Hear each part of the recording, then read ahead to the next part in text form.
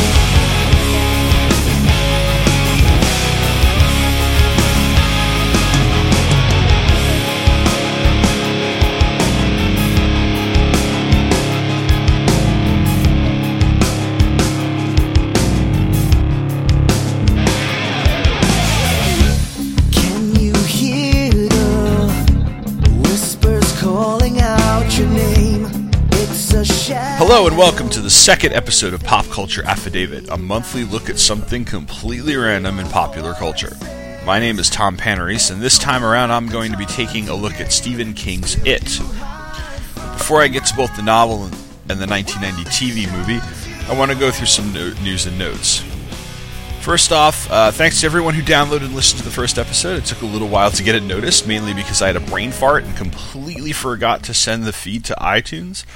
So it took the better part of a couple of weeks to get up there, but I really enjoyed putting it together, and I have to say I've already gotten a nice list of possible topics for future episodes, which is a really nice thing about covering random crap. There's a lot to choose from. Speaking of which, if you head on over to the blog, popcultureaffidavit.com, not only will you see show notes for this podcast, which will include some photos, graphics, and videos, but other entries. Sadly, I haven't posted much beyond a couple of episodes of Taking Flight, which is my podcast about Robin and Nightwing.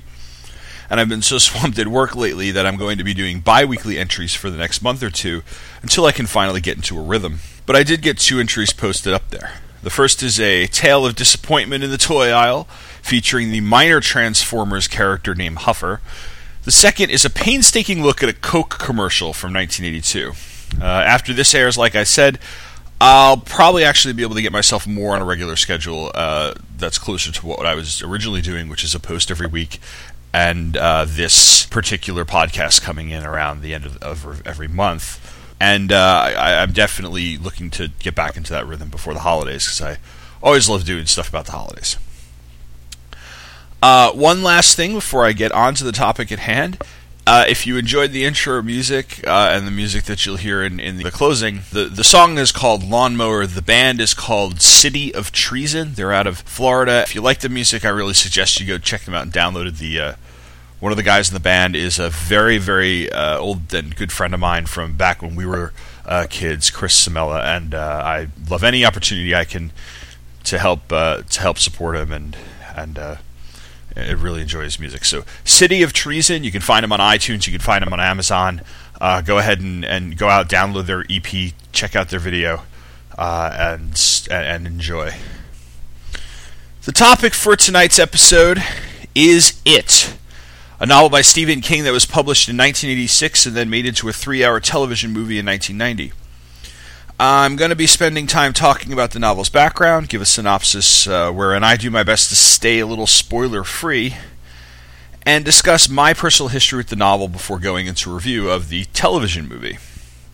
So like I said, it came out in 1986. I was about 9 years old at the time.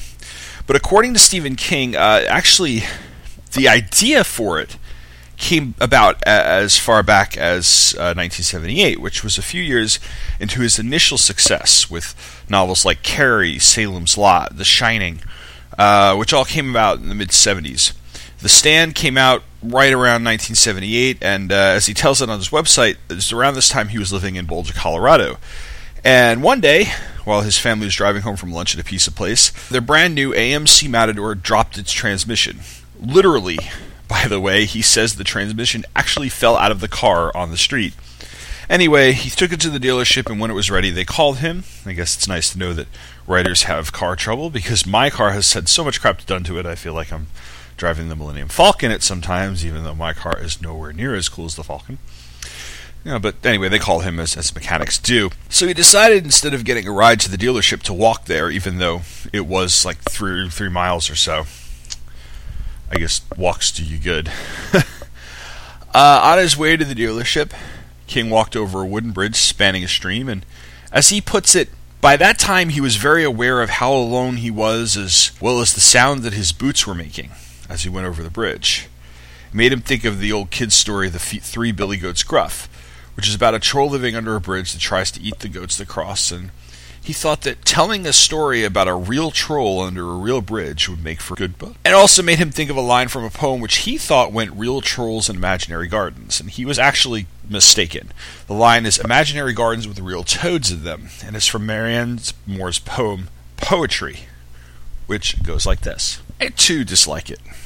There are things that are important beyond all this fiddle. Reading it, however, with a perfect contempt for it, one discovers in it, after all, a place for the genuine.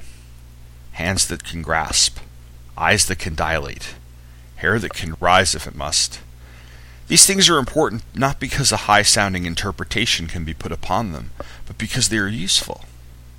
When they become so derivative as to become unintelligible, the same thing may be said for all of us, that we do not admire what we cannot understand.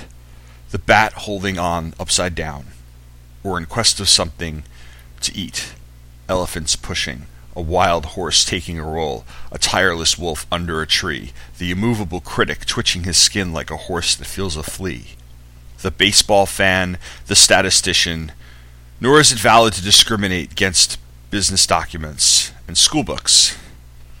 All these phenomena are important. One must make a distinction, however.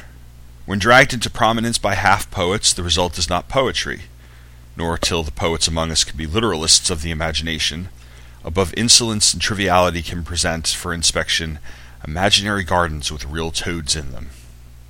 Shall we have it?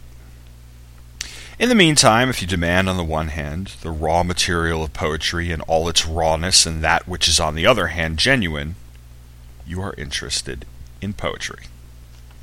A poem, by the way, I like I said, I read and I actually looked up specifically for this podcast and liked so much I might actually even use it in my English classes. So there you go.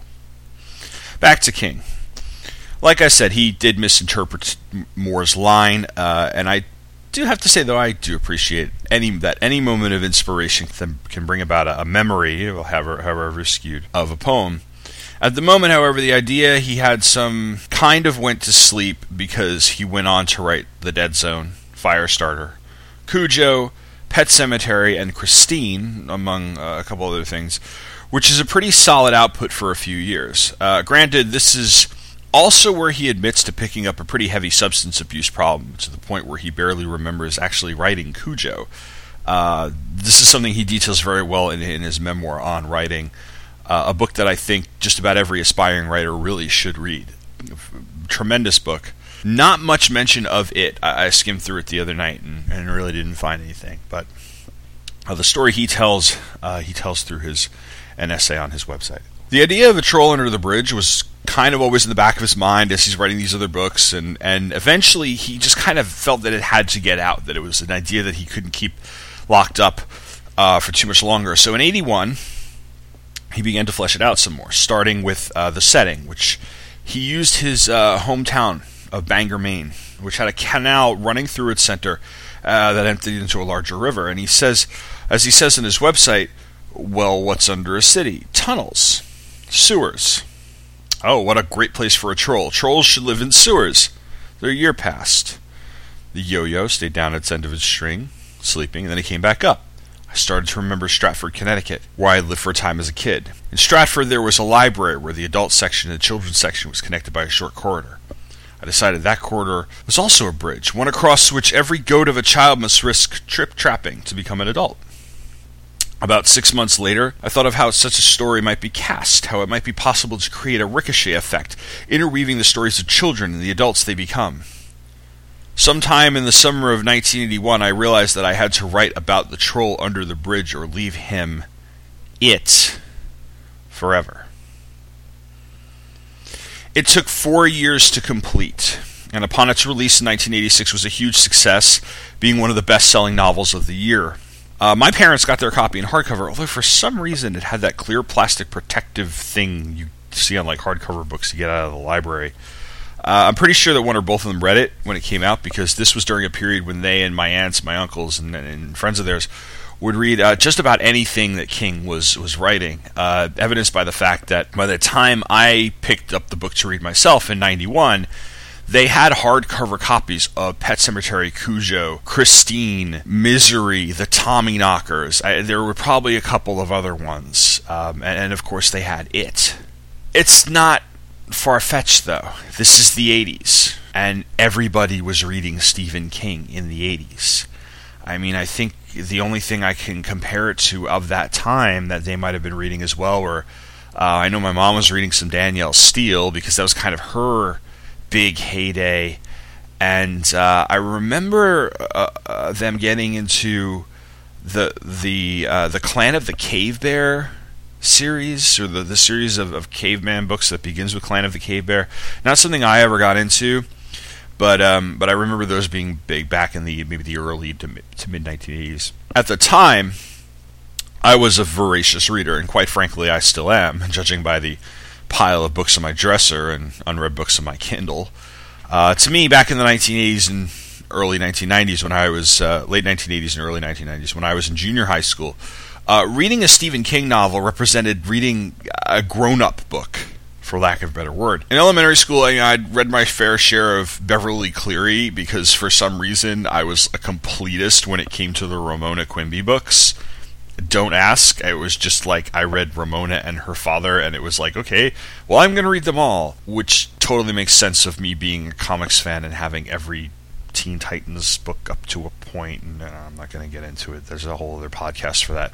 Anyway, so I read some Cleary. I read some Roald Dahl, James and the Giant Peach, the BFG. I remember the BFG being one of my favorites, and had quite a number of the Hardy Boys books.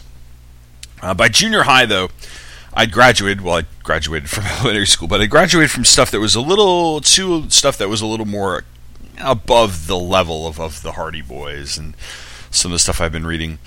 I did get into comics around that time, but as far as the prose that I was reading, mainly Star Trek novels, the ones that were published by, I believe, Pocket Books. And then when the Timothy Zahn trilogy hit for the Star Wars and jump-started the Star Wars Expanded Universe, I was on board for a lot of the beginning of that. Kind of fell off as the years went on and more books came out.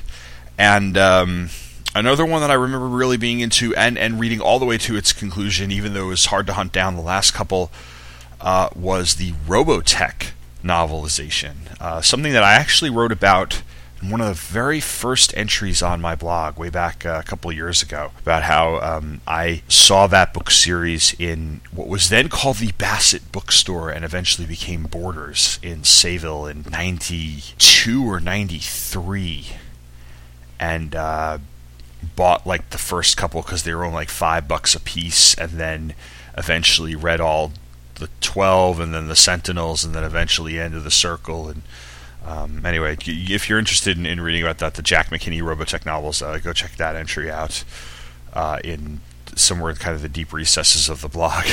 But what I didn't get during my tween years, it's what they refer to them today, although they didn't recall us tweens back then, was the young adult fiction. It existed, but YA wasn't the juggernaut in publishing as it is today. You know, I teach high school. I walk into my library at work, and there's YA stuff all on shelves and all on display and stuff, and you're kind of getting these kids to read. And some of it is actually pretty good. I've read a few things here and there, and some of it's utter crap, which is pretty much to go for any genre of literature. You walk into Barnes & Noble, and there's good and there's crap. But back in like the late 80s and the early 90s, YA was Sweet Valley High, which is what a lot of the girls I went to school with were reading, and the standard fare adventure books for boys. The Call of the Wilds by Jack London, The Red Badge of Courage, Johnny Tremain. Never read The Red Badge of Courage, got about halfway through Johnny Tremain and quit and watched that Disney movie where The only thing I remember is him like fusing his fingers together or something. The Call of the Wild I do remember enjoying. Jack London was a very, very good writer. But that was about it. I mean, we were a few years off from Harry Potter, and at least a good decade or two from Twilight or The Hunger Games. So, being somebody who liked to read, and I was reading comic books, I did go the sci-fi paperback route. I checked out well-worn paperbacks that were buried deep in the lower level of the Sayville Public Library. And every once in a while, looked at something my parents had read, which is where I did pick up my first Stephen King novel, which was The Eyes of the Dragon. A book that is more fantasy than it is horror, and it seems like it is aimed at a younger audience. But was absolutely amazing, and it's something that I intend to reread and actually post about at some point in the future. It was a book that always looked like it was going to be like an accomplishment to read. It's longer than 1,000 pages, which at the time I'd never read anything that large. And the title, written in 2 huge red capital letters on the spine, stood out from the shelves of my parents' secretary. I was fascinated by it. I wanted to know what it was about, whether or not it was good, and what it in the title was. So I asked my mom. It is evil, she told me ominously. An answer that left me more confused than anything, to be honest. But I was nevertheless intrigued. And in November of 1990, I got even more intrigued because the TV movie premiered on ABC. Now, I was not allowed to stay up and watch it because even though I was in the 8th grade, I actually still had a bedtime. I know, it's child abuse. But I did have a VCR, I did set it to tape, and my friends and I were able to watch it. That prompted me to pick up the book, which I read in the summer of 91 between my 8th and 9th grade years. A very significant leap at that point in my life because I would end up moving up to high school with the 9th grade. And I actually was not the only person I knew reading the book. I remember a couple of people, including my friend Chris, reading it, and I remember my friend Tom flipping through it to find some of the really dirty language, especially a rant that includes several uses of the C word. But, you know, I wasn't just there for the dirty parts. I wanted to read the whole thing, and I have to say that getting through it, yeah, it did feel like an accomplishment. By the time I finished the book, I felt like I had unlocked some sort of achievement level in a way, you know, because I'd read the book for grown-ups. In fact, I remember having it at a family function once, because I was like midway through it, and you know, I'd get bored off my ass at my grandmother's, so I'd usually bring something to read, and you know, because my cousins were running around and annoying the hell out of me. And my Aunt Jerry noticed that I was reading it, and she's like, oh, well, you know, she made a comment that seemed like approval, and it kind of made me feel all mature, you know? It was like, she was one of those relatives that were always passing books around and stuff. It was like, I remember kind of looking at that, like, I want to be part of that, and it made me feel a little more adult than being 14. After I finished it, I moved on. I went back to my stars, both Trek and Wars, picked up other books here and there, came back to King with the Dark Tower books, which I did stay all the way until their story, and I did not pick up the more recent one, which is quote-unquote book 8, but the last one I read was The Dark Tower. A series I really enjoyed, by the way. And I do intend to go back and read some of his classics. I have read Carrie, have actually not read Salem's Lot, The Shining, or The Dead Zone. I think those are the next 3 that I might read of his, because they've interested me. But this book, however, a watershed moment in my reading career. Now, the novel itself begins with 2 deaths. One is in late 1957, and the other one is in 1984. They set the tone, and they also kind of set the pace. King tells the story of a group of 7 friends who team up to defeat an unspeakable evil. The first death is one of the most significant. It's that of Georgie Denborough, the little brother of Bill Denborough, who is more or less the leader of this group of friends, these main characters. Bill's home, sick one day with the flu, and Georgie, ever the typical annoying little brother, he asks him to help him make a paper boat, and that he'll sail down a rain-filled strait in their hometown of Derry, Maine. Bill makes the boat, George sails it, and then he gets disappointed because he watches it sail into a storm drain. So he peers down in the drain to get it, and a clown pops up. It's Pennywise, the dancing clown, who acts friendly towards the young boy, enticing him to reach into the sewer and get the boat, and kind of, the way King portrays it, it's like he almost kind of hypnotizes him into doing it in a way. He takes advantage of the kid's innocence, because the kid says, I'm not supposed to talk to strangers, and, logically you'd be like, it's pretty stupid to reach into a sewer to get something from a clown, but you could tell that there's something mystical about this guy. So he reaches into the sewer to get the boat, and then Pennywise grabs him and he rips the kid's arm off. And it says that basically if he didn't die from the blood loss, he probably died essentially from the shock of what had happened. In 1984, a group of locals beats up a gay man on the day of the town fair, ultimately throwing him over a bridge and into the canal. During the interrogation of those who were involved in the murder, a couple of people mentioned seeing a clown and say that they never intended to kill the guy and they didn't think they did. It was this clown that did it. This and the disappearance of other people that are accompanied by this clown sighting here and there gets the attention of Derry's head librarian, Mike Hanlon. He then decides that he has to make phone calls to 6 people. Eddie Kasprek, who is now the owner of a Manhattan limousine business. Beverly Rogan, a fashion designer living out in the Midwest. Stan Uris, an accountant living in Atlanta. Richie Tozer, a popular LA DJ, man of many voices. Ben Hanscom, an architect. And Bill Denborough, who is now a successful novelist and screenwriter, married to a famous actress and is temporarily living over in England because one of his novels is being turned into a movie. The 7 of them, back in the summer of 1958, were known as the Losers Club, mostly because they were the outcasts of their school. Eddie had asthma, was a bit of a hypochondriac, had this overprotective mother. Stan was ridiculed because he was Jewish. Mike was one of the very few black kids in mostly white Derry. Bev had an abusive father. Richie was the Four Eyes. Ben was fat and the new kid, so that was 2 strikes against him. And Bill had a terrible stutter. How they got together and became friends is contrasted with their reunion in 1985. And King gives us their backstory as their memories of the summer of 1958 begin to resurface over the course of the novel. Since it turns out that once each of them had left Derry during their teenage years, their memories of who they were to one another and what they did became more and more clouded.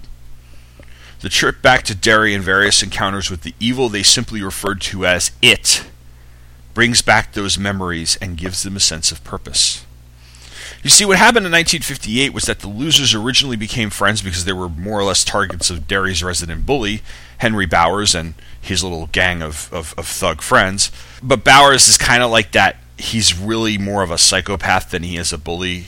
He'll take things way too far, to the point where when he goes after Ben Hanscom, he actually starts carving his name into Ben's fat stomach with a knife. And, there's a rock fight with those bullies and things.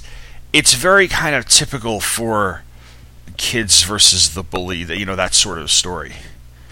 But as they get to know each other, they all mention that they actually have encountered it, Pennywise, whatever we would like to call him, in some form or another. Ben saw him as the Mummy. Eddie saw him as a leper. Bill saw him as George. Richie saw him as a werewolf. Stan saw its victims. And Beverly experienced it when she heard voices coming from her bathroom sink, and Mike saw it as a flesh-eating bird. They all realize that they've all seen the same thing in a different form, and this is what is responsible for several children who have disappeared over, the past few months or so, including Georgie, who was recovered and was dead. It's then when things do get serious.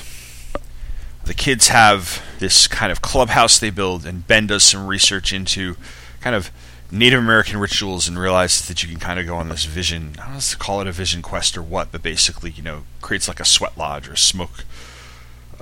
smoke hole.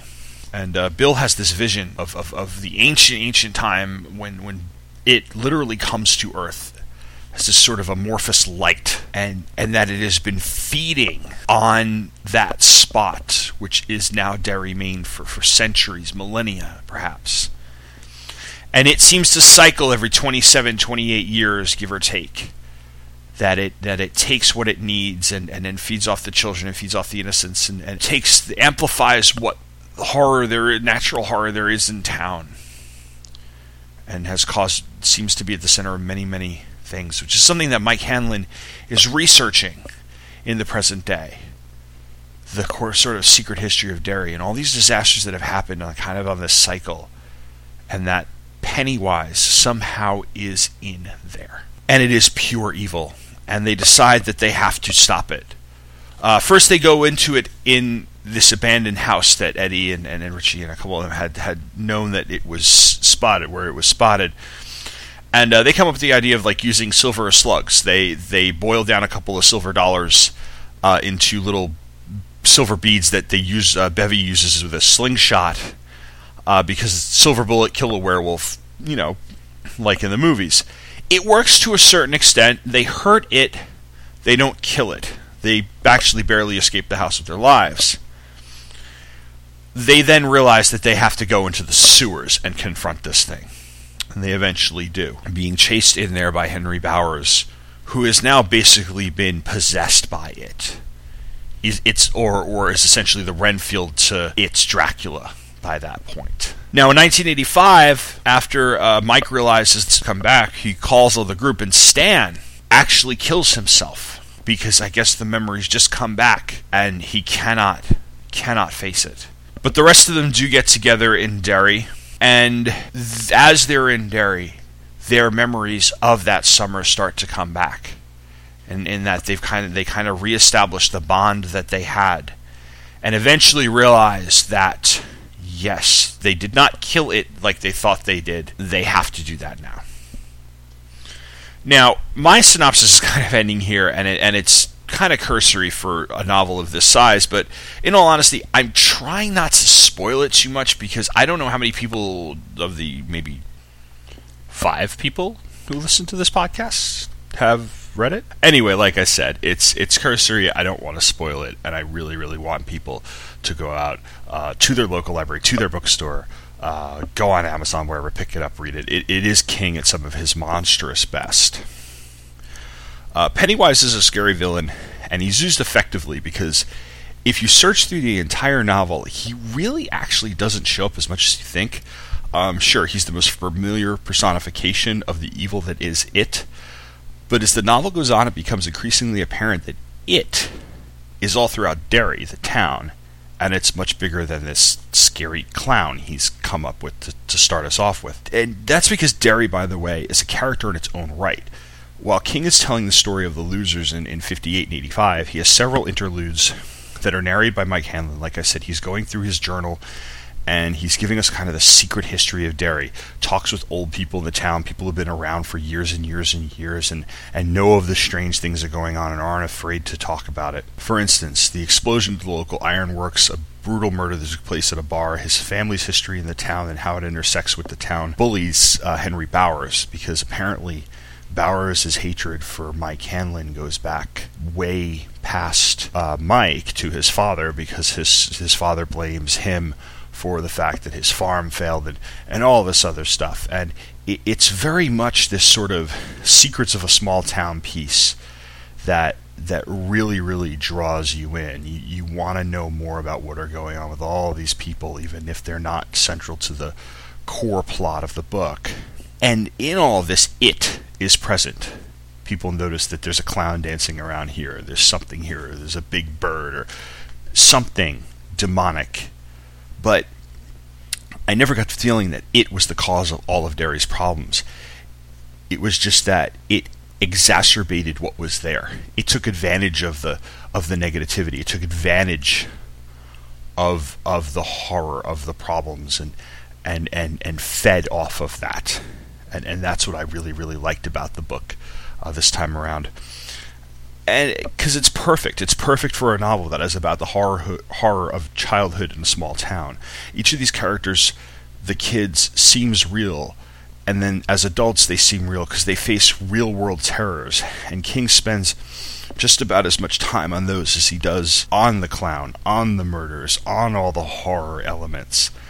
You really do feel for each of them, and their problems, they feel real. King really makes you root for them. You want them to win, and you want them to succeed. You feel for Stan when he dies. You feel for Bevy when she's abused by her father, or Bill as he's trying to overcome, trying to get his parents to notice him because they've gone so just blank ever since his brother died. And paralleling the 2 years, 1958 and 1985, gives them more depth, and it saves the novel from falling into the trap of having a great first half followed by an ultimately disappointing second half, because while the adult versions of these characters are well written, it really is the kids who stand out.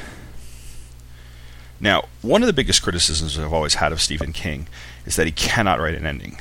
And to an extent, I think it's true, because there are times when I've read his books and he seems like he's kind of written himself into a corner and then does something really stupid to get himself out. But without revealing too much, I've had to say that when I reached the end of it, I felt satisfied. That's not how I felt 20 years ago, though. I think at the time, having read the book after watching the movie first, I think I expected more of Pennywise, maybe.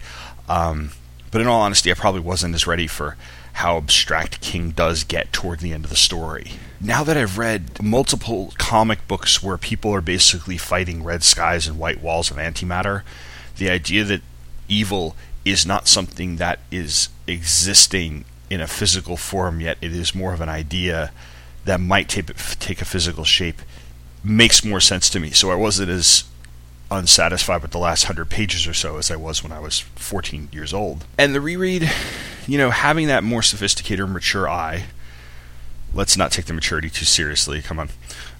I see that he really does take the time to build his confrontation in both years. And keeping that parallel structure all the way to the end of the book leads to a satisfying climax for the kids, for the adults, and for the town itself. I walked away from my reading this book remembering a lot more and even feeling a lot more disturbed at some times, more so than when I was in the summer of 8th grade. And yeah, it still kind of felt like an accomplishment, even though I had read it before. So as for the movie, well, I will get to my rewatch of that movie after I take a break.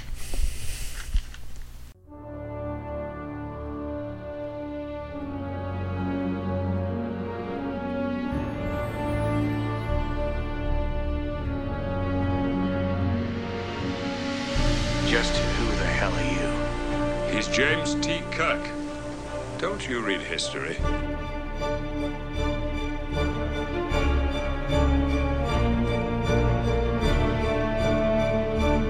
What did you say your name was?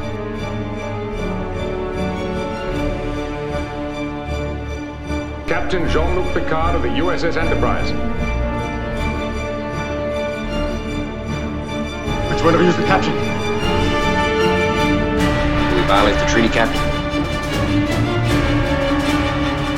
Red alert! All hands, battle station! This is Captain Kirk. Incorrect. Can we just get down to it, please? Prepare to attack. All hands battle stations.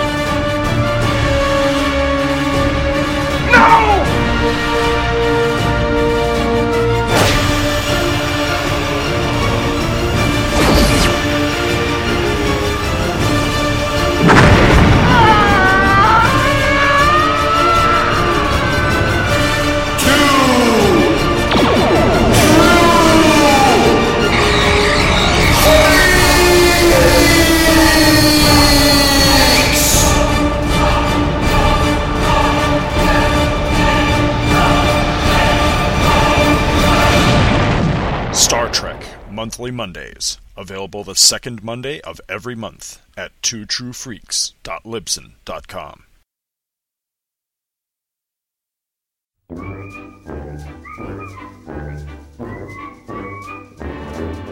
Hello, boys and girls. It's your dear old Uncle Joker. we've got an internet access here in Arkham, so I'm doing a little browsing. Lolcats, porn, lolcats. What's this? Bailey's Batman Podcast? A bi-weekly podcast devoted to everything Dark Knight Detective? Well, Michael Bailey, where's Bailey's Joker podcast, eh? We'll see about that. Harley, get our things. We're going to Georgia.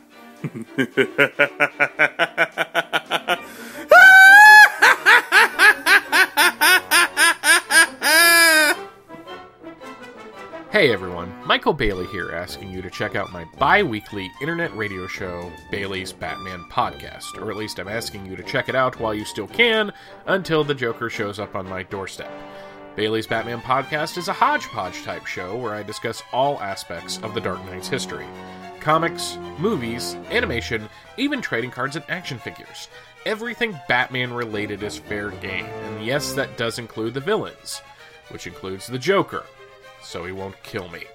New episodes drop every other Tuesday over at www.baileysbatmanpodcast.com. The site also has links to the iTunes page, the RSS feed, my Twitter handle if you're into the social media thing, and the Bailey's Batman Podcast Facebook page. Bailey's Batman Podcast is a proud member of the Batman Podcast Connection, which you can find at batmanpodcastconnection.wordpress.com. I really hope that's the UPS guy. Why can't I have Batman in my basement?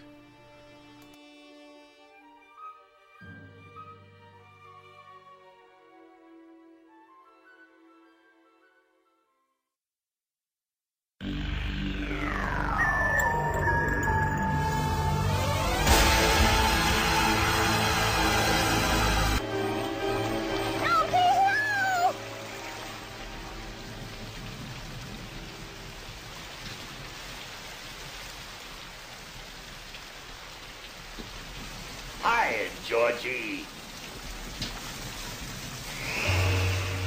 Aren't you going to say hello? Oh, come on, bucko. Don't you want a balloon? I'm not supposed to take stuff from strangers. My dad said so. Very wise of your dad, Georgie. Very wise indeed. I, Georgie, am Pennywise, the dancing clown. You are Georgie. So now we know each other. Correct? I guess so. I gotta go. Go? Without this? My coat! Exactly. Go on, kiddo. Take it. Oh. You want it, don't you, Georgie? Oh, of course you do. And there's cotton candy and rides and all sorts of surprises down here. And balloons, too. All colors. Do they float? Oh, yes. They float, Georgie. They float. And when you're down here with me, you float!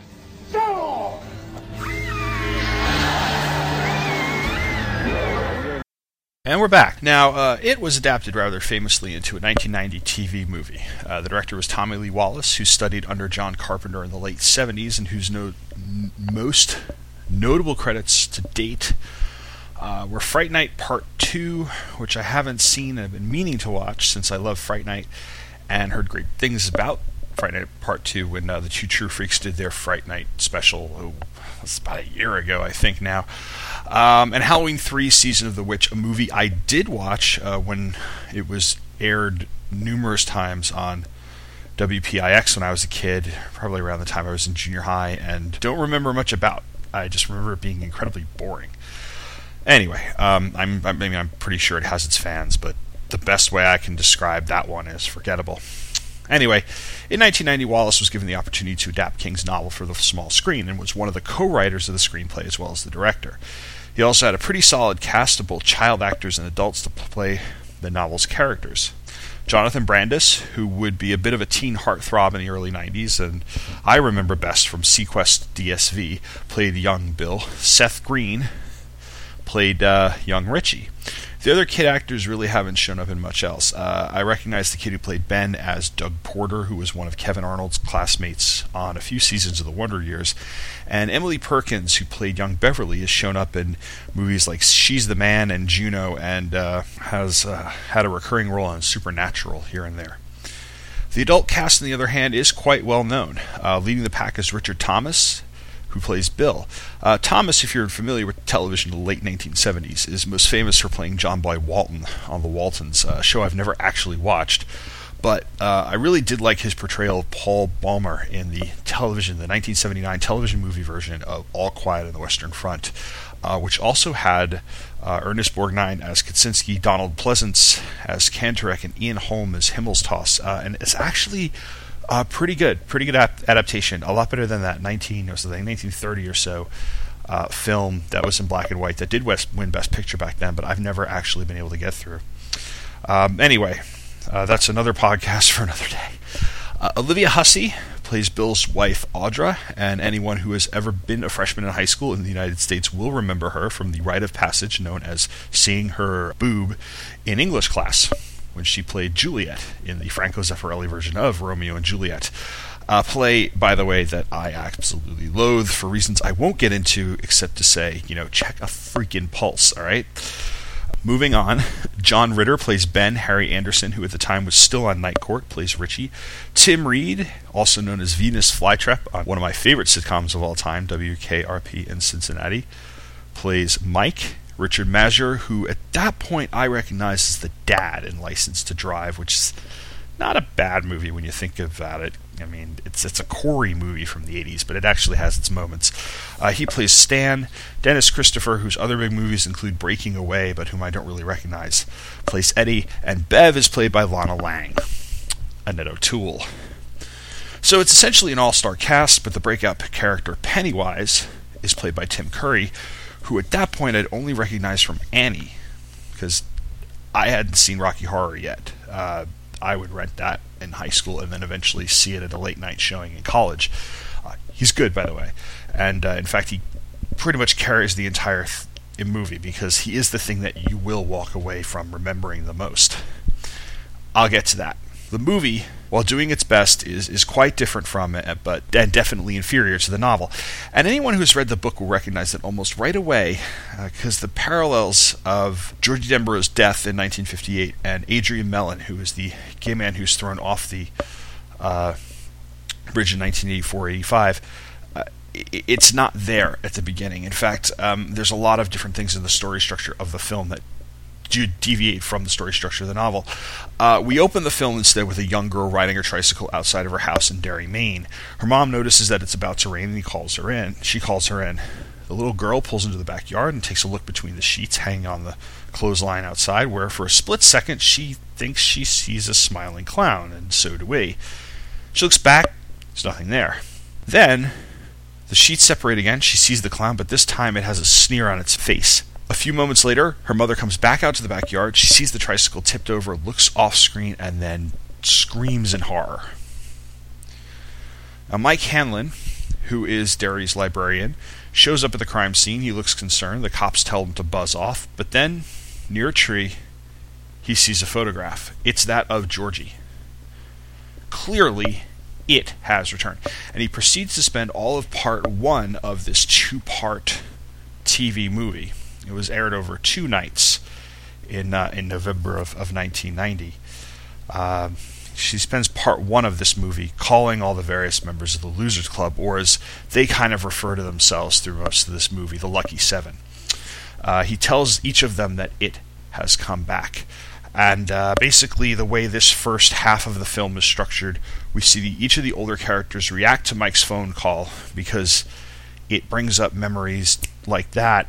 And we flash back to the summer when they were about 12 years old. We see Georgie's death. The group of friends come together after being chased and bullied by Henry Bowers and his gang. They then reveal to one another they've all seen it, and eventually decide that They have to kill it and head into the sewers beneath Derry armed with slingshot and large silver earrings because, after all, silver bullets kill monsters. The movie switches things around so a little, getting to Pennywise's first defeat by the time we're done with part 1, and then ending that first part with Stan's suicide, which actually came up quite early in the novel. Part 2 has the group get together in the present day. They have a reunion at a Chinese restaurant, and their fortune cookies, much like in the book, kind of come alive in some way or another. One winds up actually having an eye in it. One sprouts, I believe, a cockroach. One grows spider legs. And eventually they flee the restaurant, and they work their way toward this final confrontation with it. I'm not going to get really in depth with my synopsis here, partially because, like with the novel, I don't want to spoil too much, but also because if I go through the movie bit by bit, all I'm going to be doing is going, okay, this wasn't in the novel, this wasn't in the novel, this is different, this is different, this is different, and I really don't want to get into some sort of bad compare-contrast essay here, you know? Although I have to say, it's kind of funny that I'm doing that or not doing that, because the first time I read the book, I did that where I was like, oh wait, this is different than the movie, this is different than the movie, this is different than the movie. And I think you tend to do that when you read books that movies were based on. I remember doing that with Jaws, and a couple others here and there. I think you're just naturally inclined to do that. But I do want to mention, you know, in talking about this movie, reviewing it for a little bit, what I did notice as I was taking notes while watching the film, because, you know, you take one film class in college, you think you're a critic, right? And I did. I seriously sat there and watched it on my computer and took notes as if I was going to write a paper on it or something. First, the one thing that does stand out, aside from Tim Curry, is the performance of the child actors. Now, I didn't watch the movie with the commentary track on. There is a commentary track, I believe, the director and some of the actors. But, you know, it took me long enough to get through all 3 hours of this movie. I didn't really feel like going back and watching it again. Some of the commentary tidbits do pop up on the Internet Movie Database's trivia section. A couple of interesting things. Mostly the director saying, you know, the budget they had to work with, certain scenes that they liked and did not like. How the ending, actually, he kind of wanted it to be better because, you know, he wasn't that satisfied with it. But, you know, they only had so much money and time to work with stuff. When I'm looking at this movie and I'm looking at, you know, the flashback scenes versus the adult scenes, I have to imagine that with the flashback scenes, those in charge of the production were taking their cues from a movie like Stand By Me, which is one of the better adaptations of King's work. Up until the fight with Pennywise in the sewers, the portion of the movie about their childhood does its best to follow the novel. There are a few differences, but they don't detract too much from my overall enjoyment of this portion, because the actors, like I said, they're really good. And the whole kids fight the monster aspect, it was incredibly intriguing. Much more than the parts of the film featuring the adult actors. It's not to say that the adult cast doesn't do a good job. I mean, they clearly are enjoying being in this movie. But the part with the kids, which is most of part 1, it seems more crafted. The adult portion seems way too much like television movies from the time. The score doesn't do it any justice either.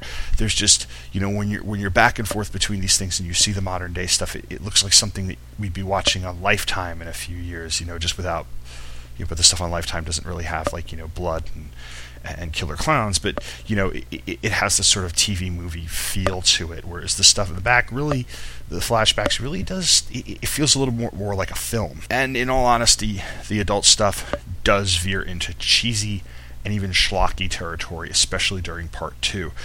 I'll give them credit for stuff like making the fortune cookies come to life, Stan slitting his wrists and writing "it" in his own blood on the shower wall, brilliantly done. And even creepy, which is what King was going for in the novel as well. And it's those are the only few portions that really match the creepiness that you get with the parts with the kids. Because there's a moment when you're watching this movie, especially during the adult scenes, when you realize that, you know, you're in part 2, you've really liked part 1, but then we hit a moment and you're like, ah, shit, we've turned a corner. And we're not coming back. And it's somewhere in the last 20 minutes or so. An adult Henry Bowers, who, after chasing the kids into the sewers back in the when they were 12 years old, saw what they refer to in the novel and the movie as the deadlights of it. They kind of looked into this demon thing's eyes, and it turned his hair completely white, and it drove him insane. And he ended up actually confessing to all these murders, and they locked him up in a mental ward. Pennywise comes to him and basically says, I need you to kill these people because I can't really do it. Something about them not fully believing means that I can't kill them. I can torture them, and that's basically what he's been trying to do, trying to drive them away. But I can't do what I want, so I'm going to have you do it. You're going to be my proxy. He busts him out, and Henry attacks Mike. Hanlon stabs him. Mike ends up in the hospital. And at that point, all of the rest of the leftover gang is like, we're splitting. I'm not doing this. Bill is the only one who wants to see this through, and he gives this motivational speech just as they're all getting into their cars, and he reminds them of Georgie, and he says, if I don't do this, it's going to drive me insane for the rest of my life. And he gives that speech, and then they all get around and hug him. Seriously, a freaking group hug in the middle of this movie, and it's just like, I was watching that last night, and I was just like, oh. And it's one of several moments of togetherness among these adults that seems awkward or cheesy. The holding hands, hugging, and you get that way with your friends when you get together and you haven't seen them for a while, but not. This is just it's forced. It's weird, and off-putting. And I think part of that actually has to do with, and part of a lot of the downside of kind of the adult stuff, part of it has to do with the fact that the film's too short. Had this been a classic miniseries from that era that was maybe 4, 5, 6 hours long, stretched over 3 nights, maybe even 4, the filmmakers could have spent more time on exposition. They could have spent more time on setup. We'd have seen way more of the kids, gotten even more of an idea how close their bond was. Not only that, we could have gotten a better idea of how difficult it was for the adult versions of these characters to reestablish it. King's having the story in 58 parallel the story in 85, right up to near the end of the novel, like I said, really saves it from the Two Towers effect, where you've got a great first half of the book, and then the second half of the book is a slog. We're walking to Mordor. Plus, what I will say about the ending of that book is that King established very well that when the Losers Clubs defeats it in 58, they wind up tapping into something that was much larger than they were, something was mystical, otherworldly. So the fact that their memories came and went, and that they felt that was some sort of fate was pulling them into this fight to fight it again, it gave the whole thing a sense of, I don't want to say mythology, I don't know if that's the right word, but there's something much deeper. And the movie tries to touch on that. They try to touch on the whole Derry is haunted thing, but it's almost like they only pay lip service to it. They really can't get it across. I don't know if that's due to the fact that there were limitations on the time frame, the budget, being on network television, because in all honesty, what we wind up getting in the end is a shitty monster movie. And it's a little bit disappointing. Now, I've read that a new version of this is actually in development. That's going, and the plan is to make it into 2 movies. I'm curious as to how this will work out as an R-rated feature film. I think it'll be a lot better. The only downside to it is I'd be curious as to who's playing Pennywise, because in all honesty, I give the filmmakers credit here because they knew what they had and they just did their best to exploit it, because they made a lot of the fight about Pennywise, whereas in the novel he's there, but it doesn't feel like he's always popping up in the same way he's always popping up in the movie. Tim Curry's performance carries this, like I said. He employs this almost like vaudevillian, old-timey actor's voice with that slightly New York accent, like, hey, buddy, almost like an evil Jimmy Durante or Burgess Meredith or somebody. And it makes it frightening when he flips that switch from, here's a balloon, kid, to they all float down here, and when you're down here, you'll float too, and now I'm going to rip out your soul. It's pretty difficult to do this when you consider that this is a character that in the ages is sort of wisecracking Freddy Krueger, Jack Nicholson's Joker, those types of characters. You could could have been scenery chewing, it could have been over the top, it could have been really, really cheesy, even campy. And we know Tim Curry can do campy, but he doesn't. He dials down the Frankenfurter. He really, really, really makes you hate clowns forever. Which, by the way, I do. Granted, I never really liked clowns as a kid. I've been to the circus all of once, but between the Tim Curry as Pennywise and that toy clown in Poltergeist, I don't want clowns anywhere near me. And I don't want to say this is true for my entire generation, but I think this movie definitely made its mark, because I remember most of my friends saw it, and we all agreed that the first part was scarier than the second. And I can see that it's one of those horror films that, you know, it kind of falls into the trap that a lot of horror and comedy films fall into of that time, where you've got a lot of jokes and a lot of scares, and you want people to remember them, but when you have to actually get to the plot, things don't really hold up. My sister even watched this, and she's a couple years younger than me, so she was about maybe 9 or 10 when she first saw this. And I remember at one point, she took this stock photo of a little girl and put it into like whatever program she had that wasn't Photoshop, but it was kind of like Photoshop, and she put like fangs and blood and demon eyes on it, and she wrote like, you know, we all float down here, you'll float too. And she printed it out and put it on her closet wall because, you know, she's sick. But it was always kind of fun to look at. I think she was just bored and just screwing around the computer. But in all honesty, you know, again, it's like people remembered this. Now, I don't think it's something that's been watched over and over and over again over the last 20 years, because it had like one DVD release, which was, you know, an alright DVD, bare bones with a commentary DVD release, and it's kind of never heard from again. But people remember Curry as Pennywise, and people remember different aspects of this movie. Anyway, I would recommend it. I would recommend seeing it, just like I would recommend going to your library, because support your local library, and getting out this book. You could probably get it on Kindle. I actually checked the book out on Kindle. And I know I've spent the last half of this episode kind of shitting all over the movie, but see the movie. In the very least, for Tim Curry, and for those flashback bits. Don't see the movie in lieu of reading the book. I think that if you do that, you miss a lot of what was really good about what King wrote, because it's such a dense book that really deserves a couple people reading. But both of these are worth it to varying degrees, and they made for a fun October, a fun Halloween, and that's it for this month. I'll eventually come up with an end tag here, so I don't have to say this over and over every time from scratch, but you can check out show notes, some graphics, some videos at the website, which is popcultureaffidavit.com. The blog will also be updated a couple of times between now and the end of next month. If you want to hear me talk about Batman, Robin, Nightwing, you can go download Taking Flight over at takingflight.podomatic.com.